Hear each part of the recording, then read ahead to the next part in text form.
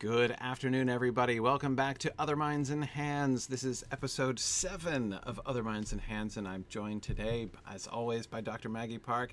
Hi, Maggie. It's unusually early for you, right? I know. I was just saying to Corey, I feel like a different person. I'm in California, so I'm jet lagged because we have a baby that was up all night with jet lag. But it's 1 p.m. Like, I Right. haven't done this in ages, so it's so nice to see you in the daytime. You've flipped all the way to the other side of me, and you're now 3 hours ahead. I know. so, Time travel, man, it's or the three best. hours behind. Yeah, exactly. That's fairly significant time travel. But it's Um, nice to be awake, and I don't feel like I have to stretch myself to 11 p.m. right, right. Yeah, no, that's excellent. That's excellent. Very good. Well, today I wanted to talk about, I wanted to do some sort of anticipation. This is going to be a sort of riddles in the dark flavor conversation, essentially, as we are thinking about um, what they're going to do. Like, how are they going to handle, certain adaptation challenges? And today I want to focus on the elf stuff, basically. I want to focus on how they're going to depict the elvish political situation, basically, because it's kind of complicated, and it's complicated in more than one way, right? It's complicated in one sense, and there are a whole bunch of characters that they're balancing. I don't know how much screen time each one is going to get. You know, how much they're going to want to focus on, the kind of different. Though it seems, based on what we've seen, that they're going to be, investing. I don't think they're going to be streamlining it too significantly. But how are they going to handle it? So, okay, so what is it? What am I talking about here? What is the Like, political give us situation? the Yeah. bare Okay. basics here, because I'm going to try to play the role against Corey of being like, wait, who, what, how now? 'Cause Right. I don't know all these details. So, So, I want to know a bit about where we're going into this world and what do you mean politics? Like, who's in charge? How is the exactly. struggle and things like that? And then I'll try to chime in with like how that might be depicted visually or something. Right. Okay, so let's go backwards a little bit and say, all right, so it's the end of the first age, right? So we've got the first age, which is the Silmarillion, the primary Silmarillion period, right? After the War of Wrath, so you had the Noldor, who, you had the elves that were already over there that stayed in Middle Earth, right? And then you got the ones that came back, the Noldor who came back to Middle Earth, the exiles who returned under sketchy circumstances, and they get at the end of the first age, the War of Wrath, Morgoth overthrown, the continent devastated. Most of the elves are invited. Almost all the elves are invited to come back now into the west, right? To leave Middle Earth and sail into the west. The Noldor are unable to go back. Most of the ones who are still alive choose to go, right? Only a small number of folks stay, right? Stay in Middle Earth, and they stay. The reasons why they stay, Tolkien does not get very explicit about the reasons that they stay, which is the first interesting question, right? What is the relationship? Like, what's the motive? What drives them, right? What do they Right. Why would you want want? to leave your people and stay Yeah, in this or place? like stay behind. Like, they're all going, right? They're going back to Elvenhome, and you're like, no, no, no, I want to stay here for a few more millennia and do what? Like some kind of unfinished business in their minds, it seems, right? But there are a whole lot of options now. Of these, of the elves who stay, there are four primary important kind of characters there, right? There's Gilgalad, the High King, whose name should really be pronounced Gilgalad. Don't let me corrupt you, Maggie. Gilgalad is how it's pronounced. It's one of those names I've been pronouncing wrong since I was like 8, and And I there it is. I can't. Unless I'm thinking about it very hard or reciting it in poetry where the meter is forcing me to pronounce it properly. So just little public service announcement. Don't I like that. It's a pronounce nice little Gilgalad human like I moment do. from you, Corey. I've tried. I can't. But anyway, okay. So there's Gilgalad, who is, and he's the High King of the Noldor. He's the High King of the Noldor, and of course you'll remember we had the conversation with New Beta Do about Gilgalad and the questions of that choice, right? He's either like has been the heir in waiting, right, and is finally now coming into his own as High King, or he is somebody who is a scion of essentially a sort of a more minor house among the Noldor, who has now been elevated to High King, sort of in some sense almost unexpectedly, right? Depending on which genealogy they picked for him of the two genealogies that Tolkien wrote, his character could go in either one of those. In either one of those ways. Anyway, the point is that he's the one character, and he is the political leader of the Noldor, right? Now, in Tolkien's mind, Gil-galad emerged, like his narrative job, right? He as a character grew out of the idea of the War of the Last Alliance, right, at the end of the Second Age. Elendil and Gil-galad, right, the king of the elves and the king of the humans, joining together to fight against Sauron in, of course, the scene from the prologue of the Peter Jackson films, right? Mm-hmm. And that's the very, very culmination of the Second Age. So Tolkien had a sort of a vision for that, right? For the, this kind of mythic concept of the last alliance of elves and men. And so Gil-galad, the king of the elves, who was representing the elvish half of that equation, that's like where he comes from, in a sense, in Tolkien's creative mind, right? That's his background. So as Tolkien begins to kind of flesh out the world building of the Second Age some, he keeps Gil-galad, right? He's got Gil-galad, and he needs to keep him around because he has a job, right, at the end of the Second Age, right? He needs to be the Elven King in leading the forces of the elves in the War of the Last Alliance. But of course, in the kind of new political situation of the Second Age, which emerges from all the other stories that he's telling, right? I mean, again, this is one of the things to remember, is that in Tolkien's mind, the Second Age in Middle-earth was always a gap, right? It was always it's a hole which is retrofitted in order to make other pieces work, right? You have the concept of the First Age, right, and the end of the First Age, and most of the elves leaving, and the idea of some of the elves staying. That's Elrond's job, right? Mm-hmm. Elrond's original job as a character is to be the link between the First Age and the later ages, right? He is like the memory of the First Age. Yeah. He is the through line from the First Age. That's like conceptually, that was always his job. And then Tolkien invents Numenor. Mm-hmm. Right, Tolkien invents Numenor, and he wanted Elrond to be the king of Numenor too, because Elrond, right? Like, and that idea again. I think that the continuity from the First Age would then kind of meld into the Second Age. I mean, in a lot of ways, the Numenor story, when Tolkien developed that in the 30s, was like the sequel to his First Age material, which were his original ideas, right? His original stories of Middle-earth. So Elrond was the central figure, right, going into the link from the original story, the Quenta Silmarillion, into the sequel story, which was the Fall of Numenor. So he kind of wanted Elrond to be the king of Numenor as well, but he also wanted him to be remaining in Middle-earth as like the last link back to the elvendom of the First Age. So he literally cloned him, right? That's why he gave him a twin. That's where Elros, the first king, the fact that, so he developed a twin brother for Elrond,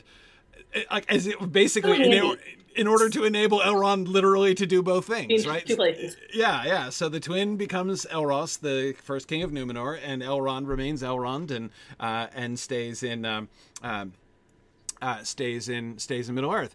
When he first interjecting, when he first discovered that, was that just like, oh, how convenient, or did it make sense to you to like learn that? I thought it was hilarious. I mean, it's I mean, it was now on the one hand, it strikes me as a get out of jail free card. Yeah, in a sense, but I mean, of course, like he had not at that point. It's not a game he'd pulled very often.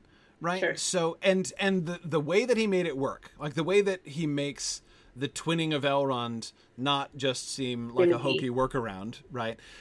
Is the way that then that gets worked into the idea of the choice of the half-elven, right? So Eärendil, Elrond's dad, sails back with the Silmaril from Middle-earth to Valinor in order to appeal. That's at the end of the First Age, right? The First Age ends when Eärendil sails in his ship across the sea, gets to Valinor with the Silmaril on his brow, appeals to the Valar, and they agree. In response, they agree, like, okay, now's the time. We're going to go stomp on Morgoth now, in response to this appeal. And of course, his wife Elwing was with him. Both of them were descended from both elves and men. They're the results of the two big intermarriages in the First Age and stuff.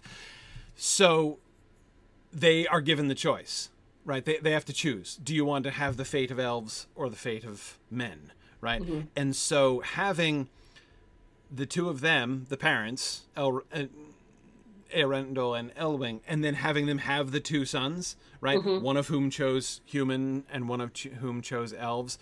That gives the whole twinning thing a sort of a fitness, right? It's yeah, that works. Yeah, that's the thing I think that really makes it such that before I learned about the circumstances basically under which he came up with the idea of Elros, it didn't seem cheap, right? Because that seemed really fitting, because the payoff was so strong, so it really facilitated that happening. That makes a lot of sense. Yeah, exactly. So the idea that, and of course it also means, it facilitates the idea that, and we see this paying off still in The Lord of the Rings, right? Mm-hmm. Aragorn and Arwen are the two descendants, right? Mm-hmm. Arwen in the elf line and Aragorn in the human line of those two choices, mm-hmm. right? So you've got the two branches of the half-elven eventually after several thousand years coming together again and forming like the one united family from, which is then the bridge from the Third Age into the Fourth Age, right? So all of that works really well, right? Well. So it pays off very, very well.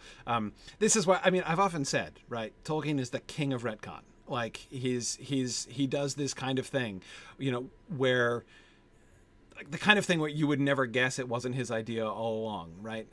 But some of his best ideas come from just essentially taking an awkward situation that he's discovered, and being like, well, what do I do now, right? And instead of changing it, his almost always his approach is to say, okay, the given situation is like a discovered fact. Right. Yeah. So I have to explain how that came to be. But he explains it like, instead of looking up the answer to a math problem in the back and just seeing the answer, he explains it with like pages and pages. So you believe it as well. So, he's got such a wealth of story in his head that the explanation never feels trite. It feels valid and warranted. Right. Cool. Right. Yeah, exactly. So that's Elrond's job.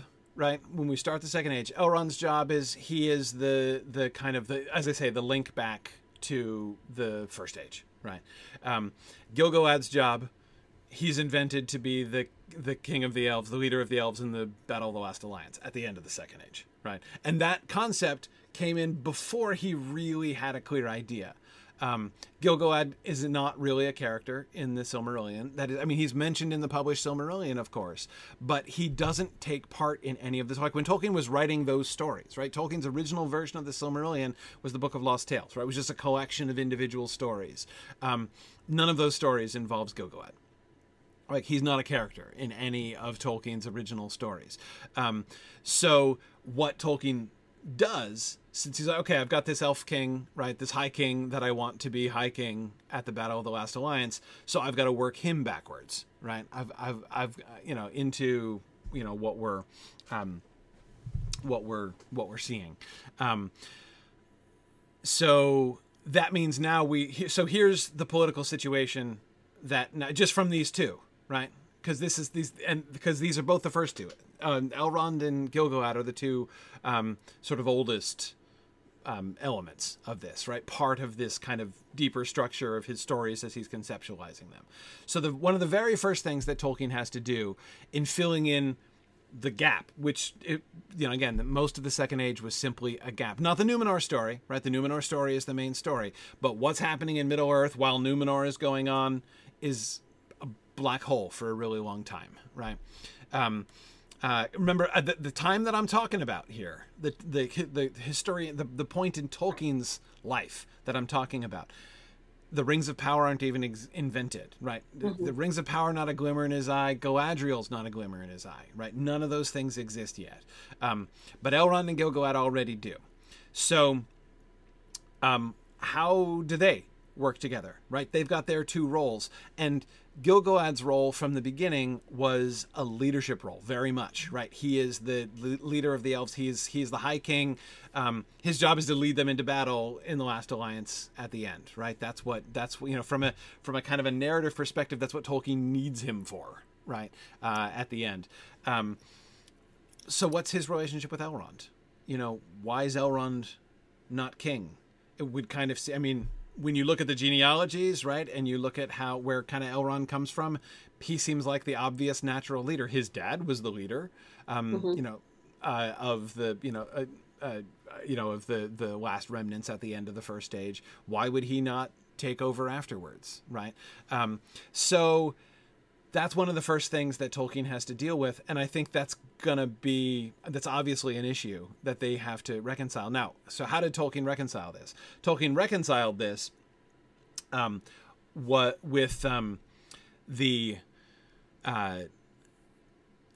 making them really close friends, basically. He has Elrond be Gil-galad's Alexander Hamilton for like a couple of millennia, essentially. They're there together. They live together in Lindon. So Lindon is like, what is the new, it's like, imagine, Lindon is like, what, I don't know, like Utah would be if California did actually fall into the ocean, right? Right, like the new beachfront property. One comparison. The new West. I probably shouldn't say that while you're actually in California, but no, but seriously, like the most of the continent sinks, right? Where they are on the new west coast of Middle Earth is nowhere near where the old west coast of Middle Earth used to be, right? But anyway, it's the new west coast of Middle Earth, and that's where Gil-galad's sets up his kingship. So he definitely does decide, okay, the kingship of Gil-galad has to be the through line, right? Mm-hmm. He needs to be, if he's going to be king at the end. Obviously, we're not going to get rid of Elrond, or so we can't have Elrond the king at the beginning and then Gil-galad take over, because that Elrond makes it through is one of the givens, right? So we can't do that. Okay, so how's he gonna do that? No, this is something he never talks about, the succession. Like, we don't know anything about, like, how did Gil-galad become king, That's exciting. If you just gave me those little notes on a character arc, you'd be like, so much you can do with that, because you assume there's some sort of tension there. Even if they're BFF, there's gonna be some sort of underlying tension. Right. But they support each other and both come to this amazing end. There's a lot they can play with there. So yeah, I don't want to jump the gun. I'm like, what will they do with that? Keep going. Right. Yeah. So, one of the things that we can see, and this is, I think, one of the things we can see in the, from the casting and from the trailer, right, is they are making, at least visually, it looks like Elrond is significantly younger. Well, they're making him, it seems to be a junior partner. What assuming we're correct about who Gil-galad is, which seems, I feel pretty confident about that. Yeah. In the trailer, then they're making him very sort of regal, very senior statesman looking. We see him in several positions of authority, standing in front of a conclave, wearing a different color robe to everybody else, and he's in a very the actor looks a decade older, than the guy who's playing Elrond. You never really know about those kinds of things in real life, but anyway, Elrond looks young, right? It looks like, and he's never depicted in these, political roles in that trailer. He's always in some sort of a traveling or adventuring kind of stance. Right, exactly. So we don't really know what he would look like and how he would act if he were there in the, we do see that one, like what looks like a council scene or something, the one up on the cliff top under the trees and everything, that very kind of Council of Elrond-esque feel, in that one moment in the trailer.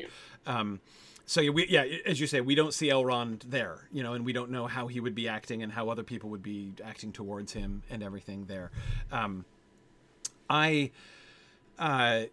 So it seems that they're just, kind of extrapolating from the very little that we've seen so far in the trailer. It looks like they're definitely making Elrond the junior partner. Like, of the two, Gil-galad is the natural choice for a leader. Like, there's no real rivalry because he is the established, august personage, and Elrond is the young, scrappy up-and-comer. And I have no reason to think they're going to necessarily depict like a strain in that relationship. I mean, again, when you actually look at it, the two of them, Gil-galad and Elrond, work together for an immense amount of time. I mean, like millennia. They are like, hand in hand partners in ruling over the Noldor there in Middle Earth. So it's, I mean, it's pretty remarkable. People don't think so much about Gil-galad as king because, he certainly doesn't get as much press as the Silmarillion kings, like, like Finwë and Fingolfin and, the exciting high kings of the Noldor during the Silmarillion period. But the time, even just the time when Elrond and Gil-galad are working together, like living both in Lindon and working together, is like 5 times as long as all of the other reigns of the High Kings of the Noldor combined. I mean, it's not Finwë, because Finwë his dates are uncertain because he's the first High King of the Noldor that we get from when they first march towards Valinor. But anyway, I mean, it's a big deal. Like, really substantial. Yeah, he's around for a long time, and they're working together for a really long time. Can I just pause for a second to say to folks in the chat, I'm following along with what's being said in the chat, and I'm happy if you guys have questions or like want to make contributions to this discussion. I'm really happy to do that. I see some people like debating completely irrelevant things to what's going on, and I have to admit, like, let me just tell you, I know like different shows work different way, but in this show, you're doing it wrong. Okay, you can talk about the shape of elf ears anytime you want. This is the time that you have to talk with us about what's going on here. Like, I'm totally paying attention to what's happening in the chat. So if you have questions and contributions, I'll totally take those into account. You can talk about elf ears if you really want to, but I don't see why you would under these circumstances. Just saying. Anyhow, okay. So the idea that they're, if, as it looks like, if they're going to depict Elrond as like the junior sort of supporter, right, of Gil-galad, I think that that's a fine way to kind of reconcile not exactly the tension, but again, like, I think that's an extension of how Tolkien himself reconciled it. I mean, he clearly decided Gil-galad was in charge, right, and Elrond works for him. The addition of the age gap, like visible age gap thing, is not something Tolkien talked about. I mean, in the very few texts that we have about his describing the Second Age, we don't get anything about that. The primary, but I think it's justifiable. One of the things, and Maggie, I know this is the kind of thing that you can talk more about, but like, one of the things you have to do when you're depicting things, you need to present some kinds of, you don't have time to explain everything, right? You don't have time to talk about everything. You need to provide viewers with cues, like clearly interpretable cues, right? And in my mind, this is one that works really well, right? I mean, if you put we didn't see in the trailer the two of them standing together, right? Or the two of them interacting with each other. But it's easy to imagine, you know, the trailer Elrond standing next to trailer Gil-galad, and if they were, just based on visual cues, I have no question who's in charge here, right? They have established he's the boss, and this other guy is his, you know, Chipper Jr. assistant. You know, like, and it'd be so easy for that to be misinterpreted if it was shot in a different way. But the fact that they only showed Elrond doing X and they've only showed him doing Y, then there's not really. Did you see me just skirt right past the name because I forgot which one was correct to pronounce it? Gil-galad. Of just how to present that, and exactly like the fact that we don't question it means they did their job. So if they've shown us this guy and we're clearly like, yep, he's in charge. They didn't have to explain it. Like we're beyond that. We're not wondering if there's tension about who should be in charge. We're like, no, he's in charge. And it's fine. In charge. Yeah, exactly. And again, you can then play with other dynamics, right? Okay, he's in charge. Well, how does that work, right? Is you know, are they cool, right? You know, is Elrond like a, you know, devoted assistant to him? Like, is there resentment? Is there a dynamic that, like, I mean, because it'd be so easy to shoot that showing tension if they just edited it slightly different, so the stairs were coming in at different angles, or if they were looking straight across, or if they're doing upshoots. All those things mean different things in how we interpret that relationship. So if it was shot in a way that built tension into that relationship, that we thought Elrond felt like the little brother, do you think that would be jarring? Right. Yeah. Do I think it would be jarring? Well, a little bit.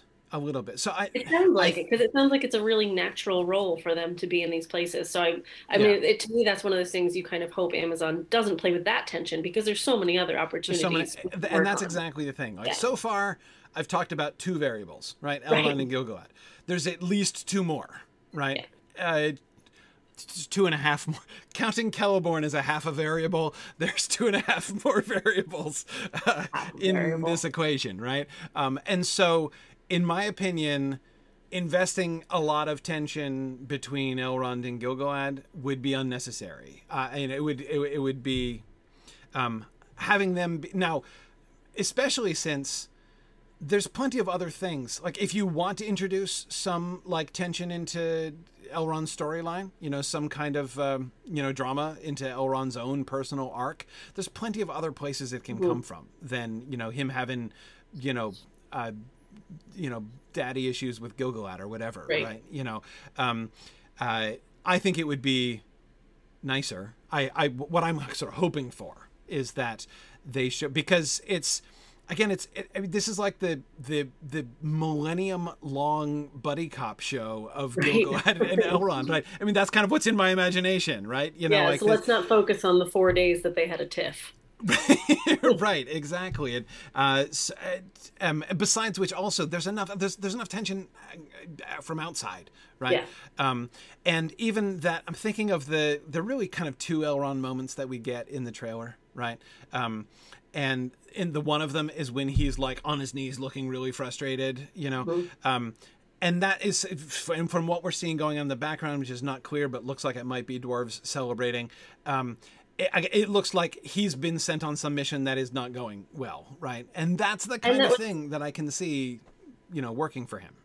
And that was an upshot, right? Wasn't he looking up in that moment? I haven't rewatched it, but I think so. Yes. Because that one felt very like, I am small, I am aspiring, I am reaching. You know, there was very much that moment. And like you said, frustrated of just like he's trying to achieve and hadn't. And the way that was shot just felt that way. Like he was at the bottom of a pit. Yeah, exactly. And as Diamedea, I think you put an accent there, as Diamedea in the YouTube chat says, Elrond can have plenty of opportunities for tension with the Númenóreans. Diamedea, that's a brilliant suggestion. Because remember, these are his twin brothers' descendants, right? Elrond's relationship with Númenor can be really interesting, right? On the one hand, there's going to be a certain closeness, right? A certain, I don't mean proprietary in the sense that he feels like he owns it, right? But like he's going to be invested in Númenor. This is his twin brothers' people, right? And he is going to be keenly aware of like his twin brother's legacy in Númenor, right? So when Númenor starts to screw up and go wrong, that's going to be really hard for Elrond to watch, right? And I don't doubt he's going to be tempted to like do something, say something, right? But he doesn't, he's hands off with Numenor. So anyway, yeah, there's a lot of really cool opportunity for tension there. Sure. And anyway, so that's that I think is interesting. Now, Scott says, wasn't there tension between Gil-galad / Elrond and Thranduil / Oropher? Yeah, so there we're talking about... So I've been saying Gil-galad is the High King, right? Gil-galad is the High King of the Noldor. That is, the High Elves who came back to Middle-earth in exile and disgrace, right? But are awesome as well, right? And anyway, most of them are gone. A few of them still remain. Gil-galad is their king. That doesn't make him the High King of all of the elves in Middle-earth by any stretch.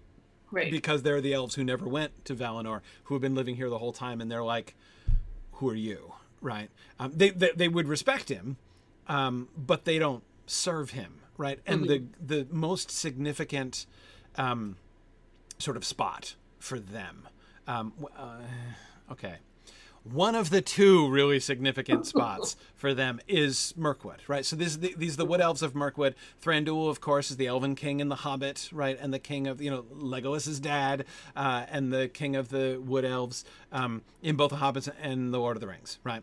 His father, Thranduil's father, Oropher, was killed at the Battle of the Last Alliance. So when later on, in later world-building mode, Tolkien kind of fleshed out that story a little bit, kind of connecting the dots between, okay, I have this wood elf population from The Hobbit, essentially, right? Which kind of then extended in, what were they up to? They must have, played some role in the Battle of the Last Alliance. Either they came or they didn't come, and if they came, what happened? If they didn't come, why not, right? So, again, this is how Tolkien backfills the story.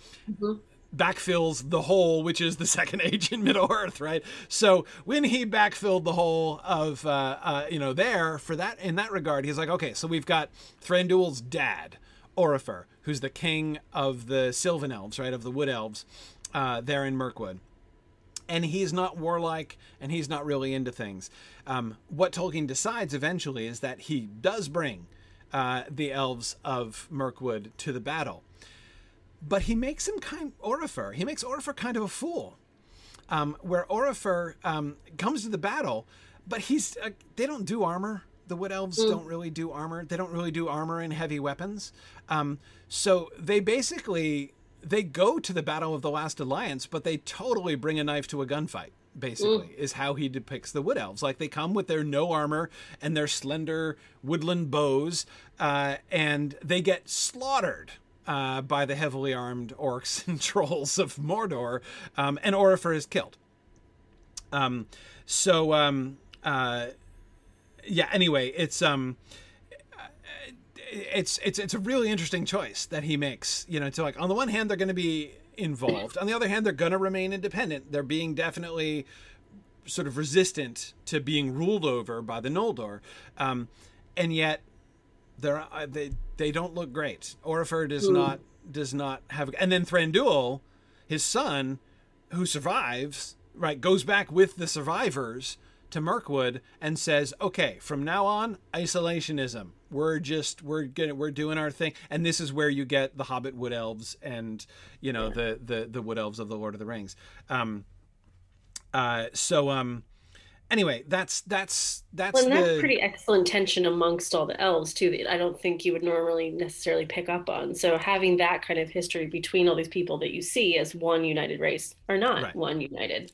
No, not one united race. And by the way, so when I said there are like 2.5 other variables I wasn't even counting Oropher as variable. He is one. I mean, and we should count him because we know that the Sylvan Elves are going to be brought in the series.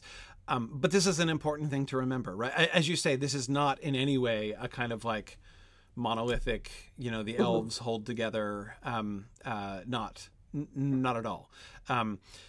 The political situation is complicated even if you don't consider what's going on in Mirkwood and with the Sylvan Elves. Anyway, so, okay. Let's see. Phil was asking, what are the odds that there were other elves further to the east. 100%. We know there are elves further to the east. We know that the Avari, the elves who never even left Cuiviénen at all, the unwilling elves who have been going their own way since the beginning of elvendom, and having nothing to do with any of it, are still wandering around and lurking around out in the east. There's absolutely every reason to think, absolutely every reason to think that they're out there. Fingan120 on Twitch is asking, isn't Gilgalad the first High King of the Noldor that did not see the two trees? Yes, I believe so. We're not told exactly when Gilgalad is born, but he's not mentioned until they're established in Middle-earth. It seems likely he's born in Middle-earth, but that's not really clear. A lot of it is not. It's not really clear, and he changed his mind. What is clear gets redone at a later point. Yeah. So Diamedia, Elrond says that he's Gilgalad's herald. That's the title that he gives himself, right? He's his herald in the War of the Last Alliance, right there at the end.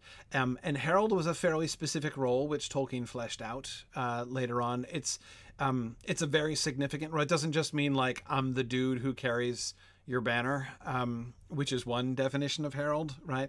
And it's that's true, but it's more than that. It's a good deal more than that. It means that he was his, like, general, like his military leader, basically. The one who was in charge of, and in fact, I would say actually, how Peter Jackson depicted that, like, you'll remember at the beginning of the Fellowship of the Ring film, in the prologue sequence, Elrond is giving commands at the line, right? He's telling you remember those images of Hugo Weaving in armor shouting, commands to the Elvish line, and that would have been his role. That's exactly what his role would have been as herald. So Jackson actually got that exactly right. But again, does that mean that was his job all the way along? I mean, it's a kind of a martial role. And remember that at the beginning of the Second Age, Morgoth has been overthrown. They think that they think war is done, right? I mean, until the shadow of Sauron begins to arise centuries later, they're not in a military situation, right? So anyway, so all right, let's let me try to recover my thread of where we were here, with 2.5 threats, two and a half other variables. Okay, so going back to the Noldor, so I talked about the Sylvan Elves a little bit. Going back to the Noldor then. The Noldor are still, they're like they're the greatest in the sense of being like the most powerful of the elves that remain in Middle-earth. But they're also just like the ones the stories are about. I mean, honestly, like that's what the stories of the Silmarillion and later really focus on, right? I mean, it's like essentially the lore that we have that comes down from those days all came through Elrond's library, basically. So like these are the stories that we get, and that's very much kind of the frame, basically of the story. So anyway, so back to the sort of Noldor situation over there, all right. Now we have the Elrond Gilgalad situation that we talked about. There's another factor that comes in, and that's Celebrimbor, right?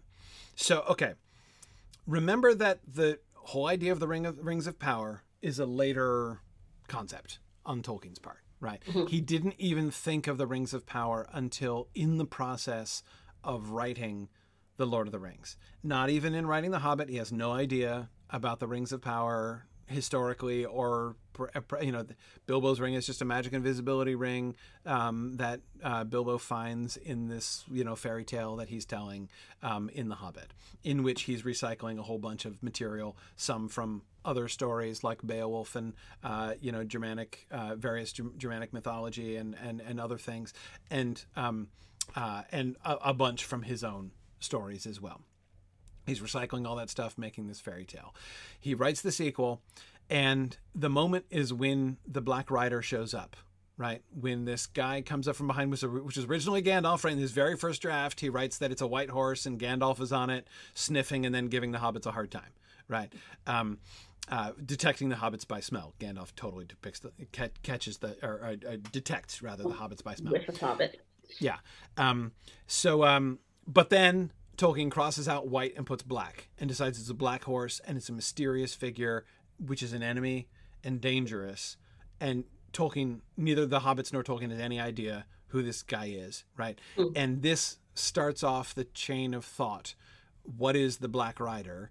What if it's a wraith? So this is what leads him ultimately to the concept of ring wraiths, the concept of rings of power, and so therefore one of the things you notice, by the way, is that the idea of the corruptive influence, like that a ring of power makes you into a wraith, like that was where the story came from, essentially. Like that's the first germ of the Rings of Power story, which is, I think, an interesting thing to remember. I love that, yeah. And then of course, and this is when he decides, okay, Bilbo's ring is going to be the one ring, right? And but now there's all this retconning to be done, right? Where did this ring come from? What's going on? That it's Sauron's ring, and Sauron existed already as a villain, right? We already had him as a villain because he was the villain of the Numenor story, right? So Sauron is like available as a recycled villain, and he's already semi-recycled him in The Hobbit, right? The Necromancer is like Sauron recycled in The Hobbit, right? So, okay, so the Necromancer was like the offstage big bad in The Hobbit, right? Which is obvious kind of sequel material when he's trying to figure out something to do in the sequel. And so he's like, okay, the Necromancer totally is Sauron, right? And, and Sauron did the whole Rings of Power thing. Okay, right. And then he's got to figure out where do these come from, right? What's going on here? Phil asks, did Celebrimbor exist already, or was he manufactured for the Lord of the Rings? Functionally, he is manufactured for the Lord of the Rings. I say functionally because, I mean, like that there were descendants of Feanor around, like, is a thing, right? But if you know the Silmarillion well, in the Quenta Silmarillion, in the First Age stuff, where is Celebrimbor referred to? What role does Celebrimbor play in this story? And the answer is none, right? He doesn't ever play a role in the story. He's mentioned once, and that's when his father, Curufin, son of Feanor, Curufin and Celegorm are doing horrible things, right? And they're usurping the kingdom of Nargothrond, and then they get kicked out, right? And you may remember there's that one sentence that says, at this time, Celebrimbor forswore the deeds of his father and remained in Nargothrond, right? That's it. But guess what? Tolkien didn't write that sentence. Christopher wrote that sentence. This is one of the sentences that Christopher confesses to writing that sentence. In the I'm forgetting, was this in? I think it was in Morgoth's Ring. We were just discussing that last year. There are only a few things. Christopher tries, when he edits the Silmarillion, he tries to write as little new material as possible, right? He tries to write as little new material as possible.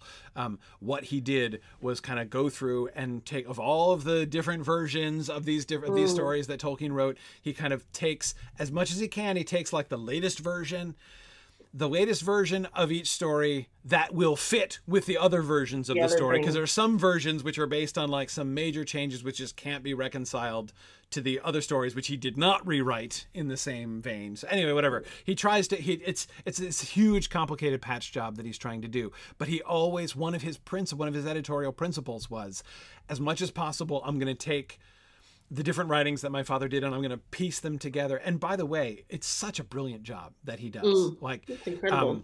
If anyone has ever tried to do this kind of thing, like patch together, I mean, it's that the Silmarillion doesn't end up sounding like a hideous patch job is just a testimony to and of somebody else's work. I mean, I can't do it with my own multiple versions of a single paper that I'm trying to write. You know, like the fact that he can do it with somebody else's, and he's using journals and notes and drafts and everything else.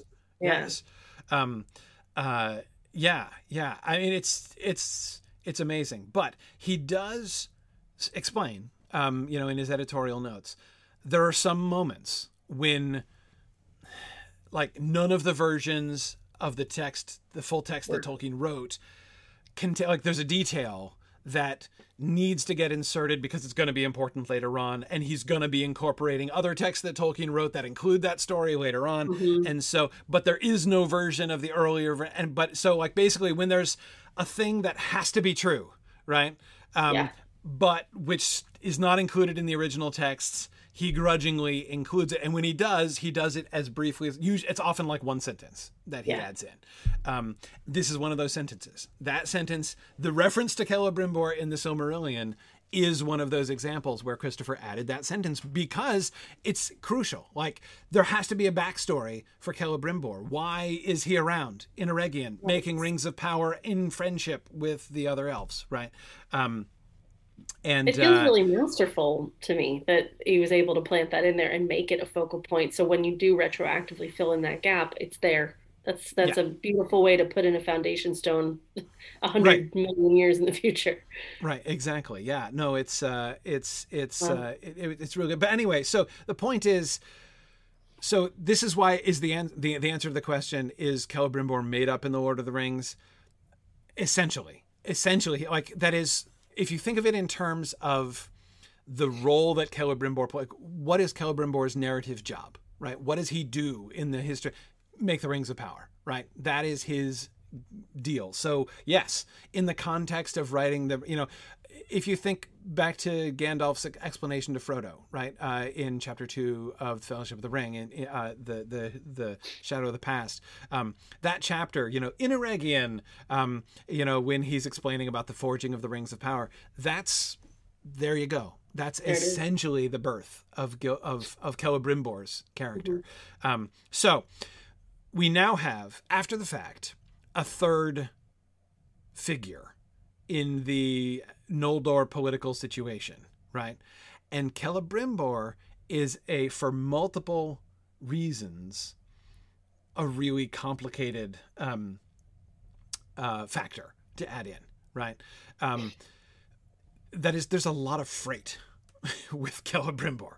On the one hand, the entire context in which he is being brought in is to be influenced by Sauron, right? He is like, Sauron is gonna dupe somebody, right? And work with, and Celebrimbor is the guy, right? So Celebrimbor, the whole premise of his character is really powerful Noldor dude who is gonna make at least one seriously bad call, right? Yeah. So he's going to make a big mistake. But now, notice Tolkien doesn't make him a villain, right? You know, he's not just like the wicked Noldo who goes over to Sauron or something like that. No, he's just a flawed. Yeah, he's flawed. He's flawed. He is taken in, right? Mm-hmm. He's deceived by his own desires, you know, his own desire to make things, which is not itself a bad thing. Like, it's fine. Like, he doesn't, his own making of Rings of Power is not an evil act exactly. But anyway, it's complicated, right? The whole dynamics between him and Sauron are complicated and potentially really, really interesting, right?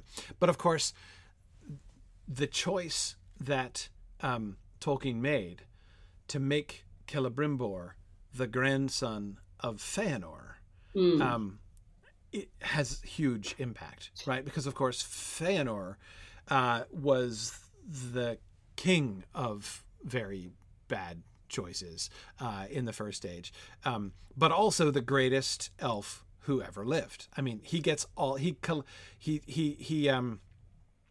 you know how sometimes in Tolkien an elf is given a superlative, right? Like Luthien is the most beautiful, elf who ever lived. Her father Thingol is the tallest of all of the children of Iluvatar.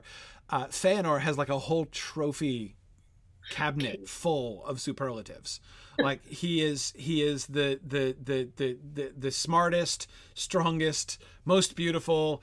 I mean, most talented. I mean, he is the greatest as far as like his sheer. I'm not saying greatest in the sense of like his resume is most impressive, right? I mean, he accomplishes some of the most horrible things ever, right. And screws everything up completely. His track record really bad, but his potential, like his ability. Yeah, absolutely right. Top shelf. He is the greatest, strongest, most intrinsically powerful elf who ever lived. I like Higgy Baby's comment. He's got all the Boy Scout badges. I was just thinking, like, yeah, he's an Eagle Scout. Got it. Yeah. He's like Eagle Scout. Quarterback of the football team, homecoming king, valedictorian, all of it. Yeah. That's Feanor, right? All of those things. With the ego to match. With the ego to match, right? Who then well, I don't even know how to parallel it from the high school situation, but I was wondering how far you were going to take that. No, I think I'm just going to cut off the metaphor right there. But anyway, so Celebrimbor is his grandson, right? Now, he's not his grandfather, right? And his family, the Feanorians, were a big problem. And mind, there's political tension with the High Kingship, right? Feanor is the oldest son. And he takes upon himself the leadership of the Noldor when his father dies, right? Then Feanor dies. And this is the first big political question. Okay, who's the leader of the Noldor now? Is it Feanor's son, right? His eldest son? Or is it Fingolfin, his Feanor's younger brother?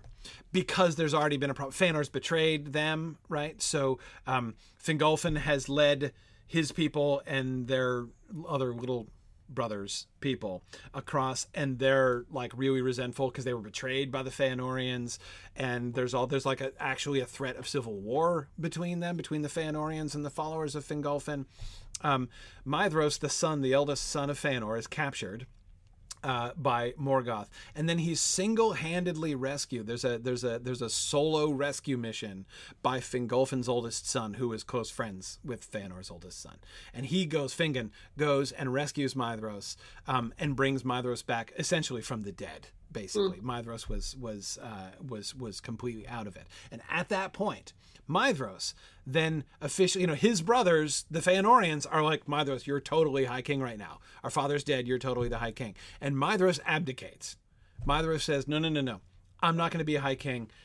Fingolfin should be High King. He's grateful for his rescue and has respect for his friend. And he also is making a positive step to reconcile that he knows they're all hosed. Morgoth is going to destroy the lot of them if they fight against each other. Like, this is not going to accomplish anything. So he makes the really wise and brave political move to say, no, I'm gonna swear off any. I'm not going to do that. And that's how the High Kingship comes into Fingolfin's line in the first place. But again, that's not to say that all of the Feanorians are cool with this idea. Right. So that tension is there all the way through, and the Feanorians continue. Other Feanorians, Maedhros is a good guy. Yeah, that's great. Amy's Revenge says, great call by Maedhros. Let's all give him a hand. That's a joke. He gets his hand cut off. But anyway, yes. Right. Senalicia was enjoying my single-handedly rescues comment. I wasn't making a joke about Maedhros' hand. You guys, but anyway, so the point is that political tension remains, right? The Feanorians as a group were never completely down with the line of Fingolfin, right? So on the one hand, that's lurking in the background. You got Celebrimbor, right? And you've got Gil-galad. So Celebrimbor is potentially a point of resistance, right? Even if he himself isn't agitating against Gil-galad's leadership, Mm. right? There are likely people in his house, like people, the descendants of the Feanorians who are still with him, who probably have never given up the idea that really they should have been king all along, right? And it was one thing when it was Fingolfin, and it was another thing when it was Fingin. But who's Gil-galad anyway, right? Mm. Why should they listen to him exactly? Mm-hmm. That's less clear. Right, and that's something that needs to be sort of so what exactly is the power dynamic between Celebrimbor and Gil-galad? Celebrimbor is running his own show, probably, right? He's the leader of the Elves of Eregion, the Elves of Holland. You remember from the Lord of the Rings when they travel through Holland, where there used to be elves before they come up to the gates of Moria, which was speak friend and enter in Elvish, right? Which is the link between the Elves of Holland or Eregion and the dwarves of Khazad-dûm, and that was Gil-galad's people, right? That's Gil-galad's folks right there in Eregion. So they're geographically significantly removed from over there in the west, where Gil-galad's people are in Lindon, right? So they're living this kind of semi-independent existence in their own kingdom over there. The High Kingship, unless there's a war, there's really it's not an issue, really. They don't. It's not like they pay taxes or something. I mean, we have no evidence of that. I mean, it's a leadership issue, right? But if we're all just hanging in our own kingdoms and doing our own thing and it's peaceful and whatever, there needn't be a problem. There needn't be a struggle, right? Where a struggle will come in is when a crisis emerges, right? When a crisis emerges, who's going to rally the folks? Who's going to make the decisions? Policy decisions and stuff, right? So Sauron's arrival is a huge deal. Sauron comes and says, "Hey, my name's Anatar. I'm the giver of gifts, right? I've come among you to help, and you guys are great, but could be better. And I'm here to bless you and help you, make the world a better place." And Gil-galad and Elrond want nothing to do with him. They distrust him from the beginning. They're like, okay, yeah, no, forget it. So he goes to Celebrimbor. They could tell there was something shady going on. Yes. They have deep suspicions of this guy, right? But that moment, as far as I can see, is one of the first leadership moments of the Second Age among the elves, right? Again, they're doing their own stuff on a daily basis, whatever. I'm sure there's, smaller threats, smaller things and stuff, yeah. but that's just local stuff, which the local leaders would all handle themselves anyway. This is the first big picture policy issue, right, that comes up.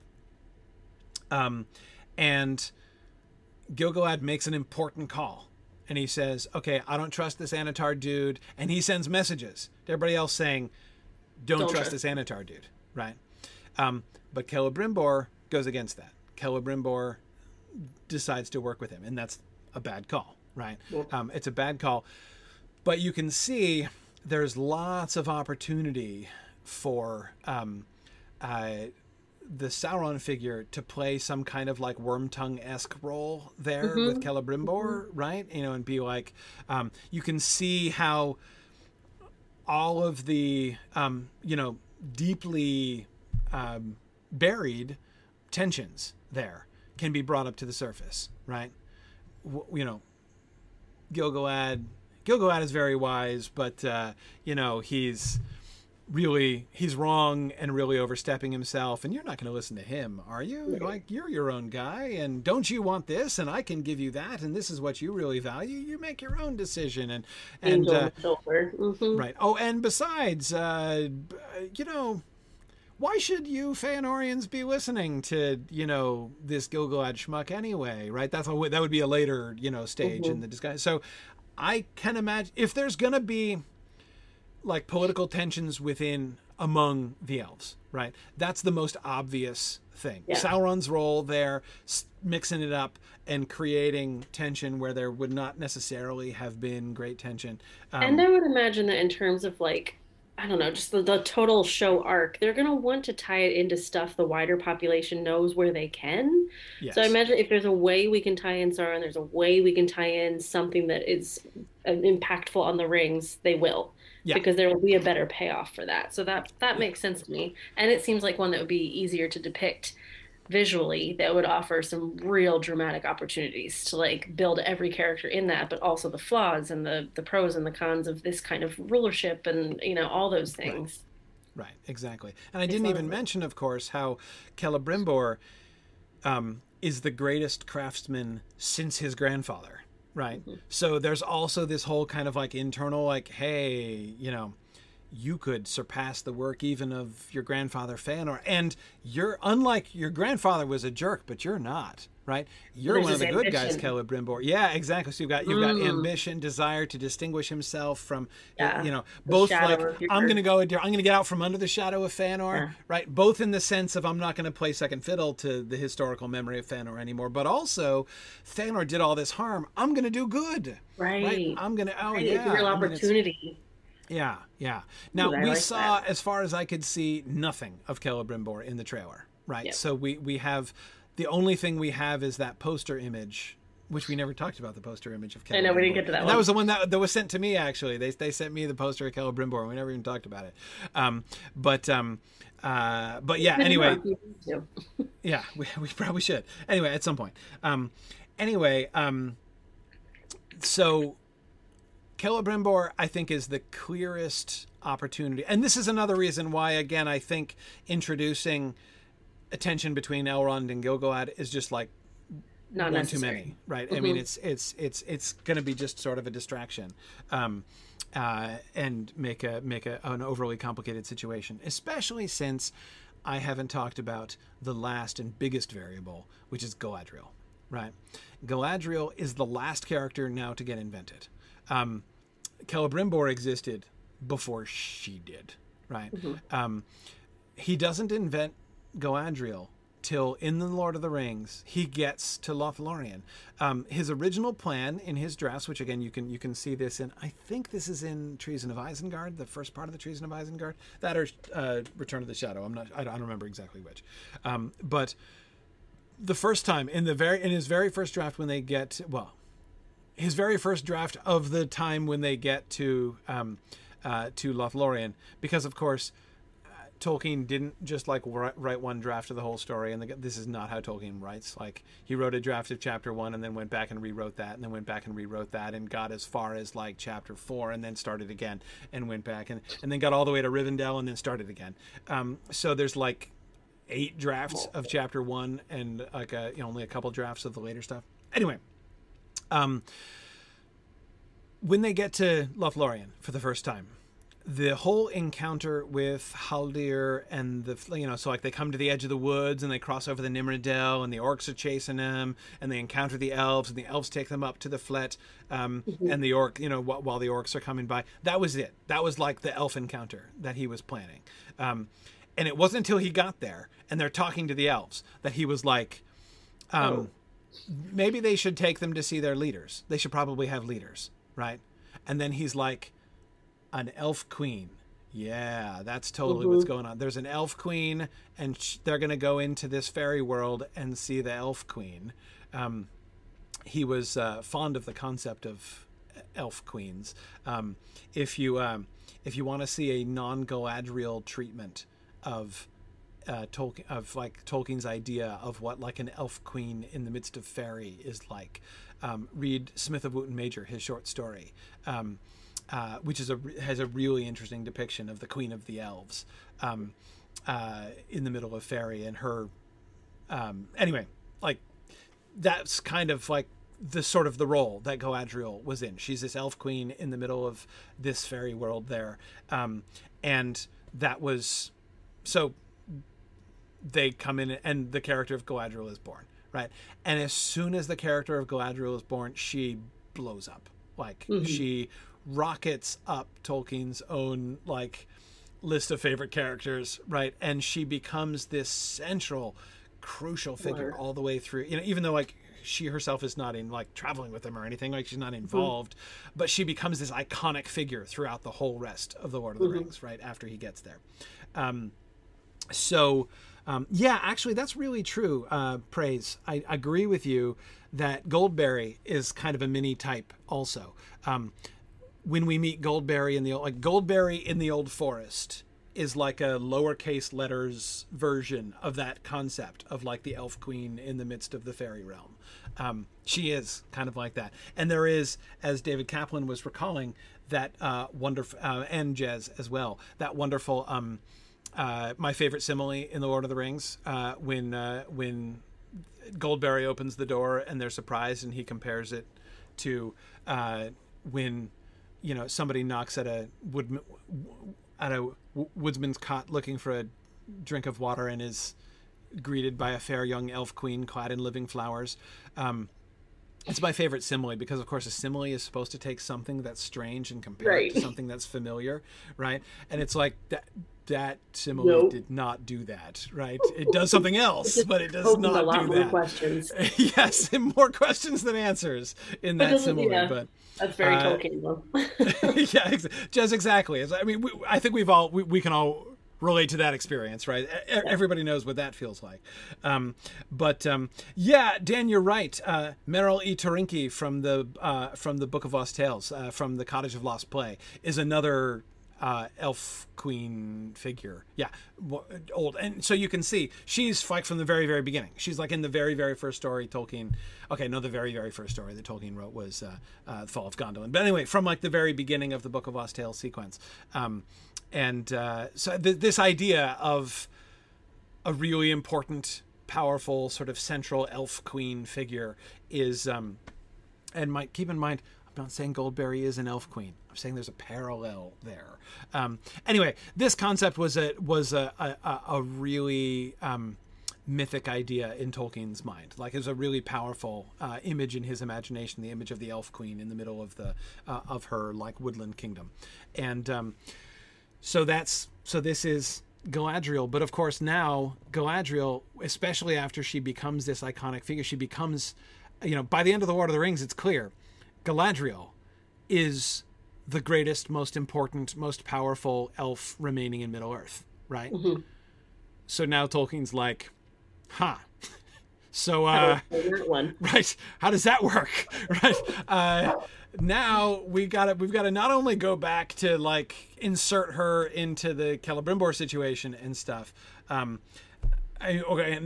only do we have to read her back into the rest of the Third Age stuff, right? What was she up to when all this, like the White Council and stuff were doing their thing and everything, so we've got to explain that, but push it back to Second Age, right? Phil the Second, and First Age, right? I mean, where was she? So he goes back and he writes her into, so all of the references to Galadriel in the published Silmarillion are later, like, retcon. Later editions. And you'll notice she only gets randomly referred to in like a sentence or a little paragraph that gets kind of shoehorned in. He's trying to place her within that story. It doesn't change the story in order to accommodate her. Make sure she's there. Yeah. And by the way, those are not Christopher Tolkien editions. Those are Tolkien editions. Tolkien himself did that. You can see the revisions that he did some revisions of this early material after writing The Lord of the Rings. And like writing Galadriel back in was one of his things. But the problem is his idea about Galadriel's character continues to like grow. Change, it didn't stop. It didn't stop at the end of The Lord of the Rings, right? Yeah. He continues to be like, okay, so she's a really big deal. Because you think about this. I mean, this is really a real complication, right? I mean, it was, okay, we had Elrond and Galadriel, we had Elrond and Gil-galad, and the reconciliation of them was, even them alone was a little bit awkward. Like there was a little bit of kind of conceptual conflict between the two roles that they had in the narrative, but he makes it work, right? Let's have them move in together and they'll be a team. And so therefore we're okay, right? Okay, fine.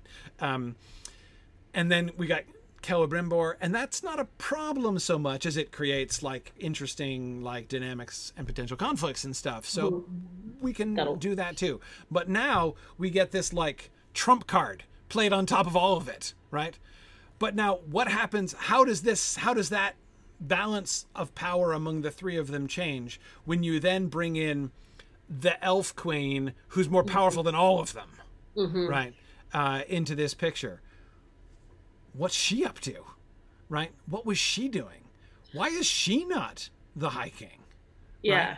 Right? And how does she feel about all these tensions that have existed before? Yes. So she's this like late in the day free radical that kind of comes into this whole situation, but she's not tied to any role. Like, again, unlike Elrond has a job in the Second Age conceptually. Like from his beginning, he has got a role. His role is to be that link back to the First Age, right? Gil-galad has a role. His role is to be the High King and leading up to the War of the Last Alliance, right? He's got a job. Celebrimbor's got a job in the Second Age. He's got to forge the Rings of Power and get deceived by Sauron, right? They've all got jobs that as part of the larger story. In the Second Age, Galadriel has no job. None at all. There is no intrinsic, like there's nothing that needs doing by her character because her role, Celebrimbor was invented in the context of the Third Age story, right? In the context of writing the Lord of the Rings. But even in that context, he was a historical figure from the Second Age, right? So he always was a native in a sense of the Second Age.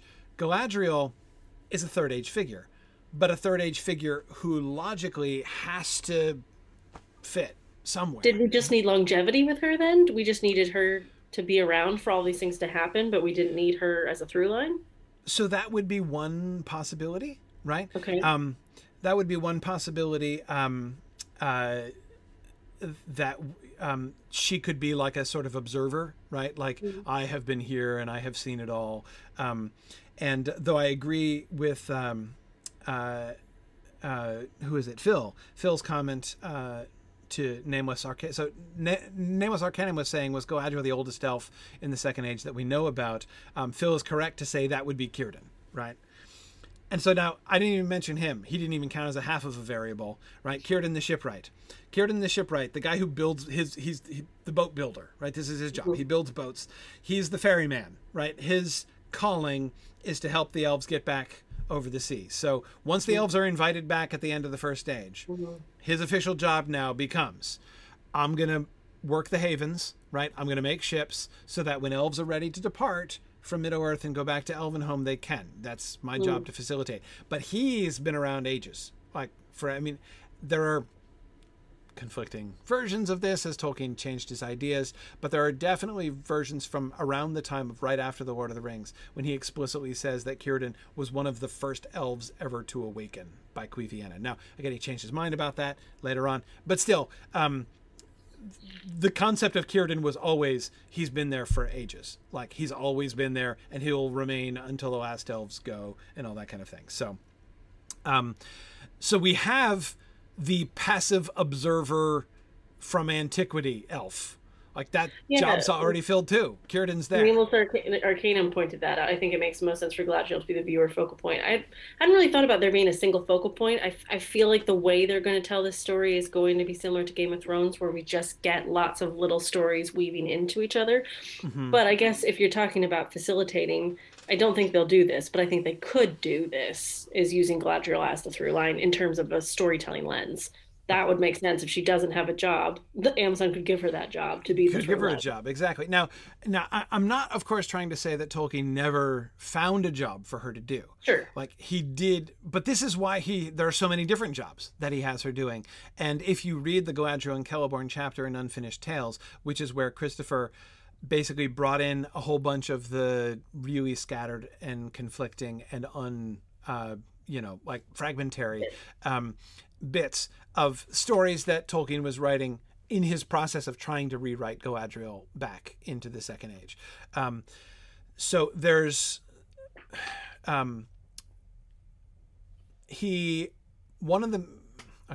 are a whole bunch of things that he does.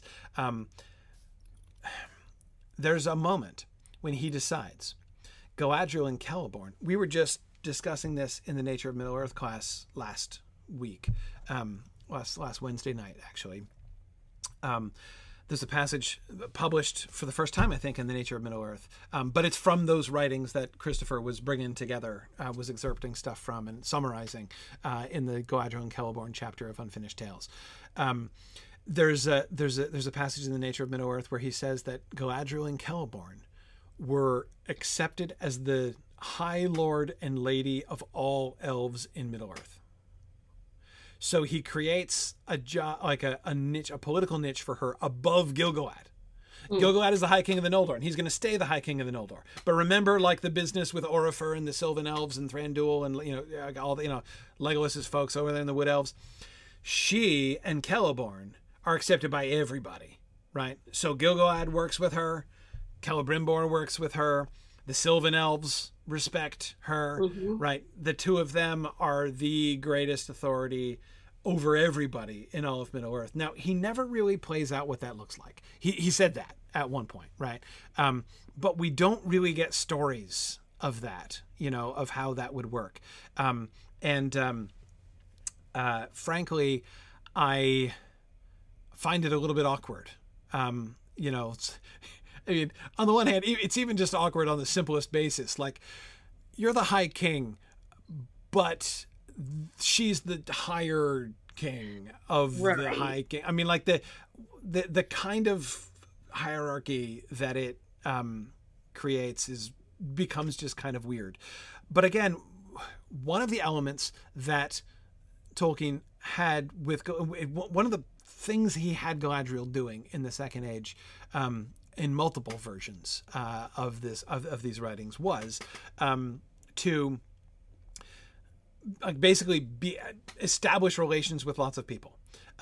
She was working with Celebrimbor in Holland, right? In fact, that's one place where he basically had Celebrimbor working for her. She was so there's a version of the story where she is the one who establishes Holland. Holland was her kingdom. Well, again, Celeborn's kingdom, technically, right? Because she likes to make him feel like he's involved. But everybody knows that Celeborn is basically her trophy husband, and that's, Yeah. Yeah, exactly, Justin Tate. Celeborn is definitely the Prince Philip in that relationship. Yeah, yes. I always picture Celeborn standing one step behind Galadriel. That's exactly it. Anyway, so right. So there's this one where they establish Holland, right? And Celebrimbor, it just works for them. Right. So, I mean, he's not the Lord of Eregion even. Celebrimbor isn't. He's just, what he has is a faction, right? He's the head of the jewelsmiths. He's the great craftsman. And so there are these other elvish craftsmen who work with him. So when he works with Sauron, he's basically kind of going rogue against Galadriel. Essentially, she doesn't want anything to do with Sauron either, but he's like, actually, I'm kind of into this secret knowledge idea, and so the jewelsmiths under Celebrimbor become this little sort of faction / cult, within Eregion. So anyway, that's complicated. Yes, Phil, Galadriel did decide Tolkien did decide that Galadriel was of mixed elvish parentage, that she was Noldor. That's clear from the beginning of her character. But he also decided that her mother was from the Teleri, which gives her a blood relationship with the elves who didn't leave Middle-earth as well. That's why she is the liaison person who has good relations from her mom's side with the elves who stayed in Middle-earth, and strong relations from her dad's side with the Noldor who are there. Again, it's one of the reasons why she's this person in the middle, right? She can get along with everybody. They also had, you will also remember in The Lord of the Rings, she has, there's a reason Gimli reveres her so much, right? She has this moment with Gimli where she shows her knowledge of and respect for the dwarvish culture. She was also the one. So the idea that the elves of Eregion worked with the dwarves of Khazad-dûm, of course, is part of Celebrimbor's original backstory, right? That again is something that Tolkien decides to kind of take away from Celebrimbor. Not the working with exactly, but he gives it to Galadriel. She's the one who initiated that, right? Celebrimbor did work with the dwarves, but that's because it was Galadriel who established the alliance. Yeah, exactly. He benefited from it, but she made it. Right. So she is this kind of bridge builder. This becomes kind of her role, right? Overlady, is like one role that she's kind of put in, but bridge builder among, like, between the Noldor and the Sylvan elves, between the elves and the dwarves.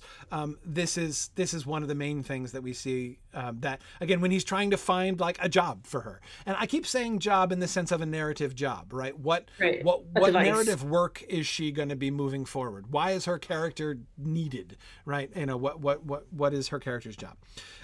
Bridge builder and general overall counselor, wise person who is but also so beautifully sculpted that she's also loved and revered, and occasionally feared, but mostly loved and revered, that to be able to balance all of that and be this diplomatic bridge between these otherwise tension-filled bodies, that's huge. So that is such a beautiful opportunity as well. And the fact that she's a woman makes me pretty stoked that we do have this wonderful, well-developed character that could really bring it. This is exactly why I've been saying from the beginning that I am not only unsurprised, but really glad that the Amazon series seems to be choosing Galadriel as its kind of elf focal point character. Because, again, this concept of her being the bridge among the factions, right? She... especially if you decide not to do the whole she founded Eregion thing, right? If you leave Eregion in Celebrimbor's hands, right? Celebrimbor is the one who founded Eregion. If we sort of stick with that, I'm guessing here, right? But let's just say, for argument's sake, that's the version of the story they go. They make Celebrimbor more or less autonomous there in Holland, right? In Eregion, and they have Gil-galad over in Lindon, and maybe some tensions, as we were talking about, between Lindon and Holland in that way. Okay, so where's Galadriel? Well, Galadriel's kind of roving around, right? Galadriel will have a relationship with Gil-galad and Elrond, which can be positive. She can have a relationship with Celebrimbor, which can be positive. Footnote, and this is where things get really salty. There's one paragraph that Tolkien wrote where he says explicitly that there was a love triangle between Celebrimbor and Celeborn and Galadriel. I was going to ask, what are they going to tap into? Because there's something involving Galadriel that's going to be... Yep. Now, I am not saying that I'm predicting they're going to do that. I'm not saying I think that would be an awesome idea, but it's there. Tolkien wrote that. Now, Celebrimbor's good about it. Like the paragraph that we get is a paragraph of dialogue between Celebrimbor, or like a speech, basically, a thing that Celebrimbor once said to Galadriel. And in the context of that speech, he's like, it's all fair. I think we would have been great together, Galadriel, but you chose Celeborn, and it's fine. We're still friends. Bygones. Here's a present. Right. That's basically the paragraph that we get there. So yes, I don't know if they're going to play on that. And it's frankly, it can be kind of weird if, depending on how closely they're related, Celebrimbor and Galadriel. I mean, but anyway, so it's it could also be sketchy. I mean, there's plenty of, you think about the history, from the Silmarillion, the idea of Galadriel, of a guy loving a woman who is a little too closely related to him, and his sexual interest in her is kind of a red flag, especially because there's also not just like kind of skeevy sexual tension there, totally one-sided sexual tension, but also like political ambition factored into that. That's a story that's there.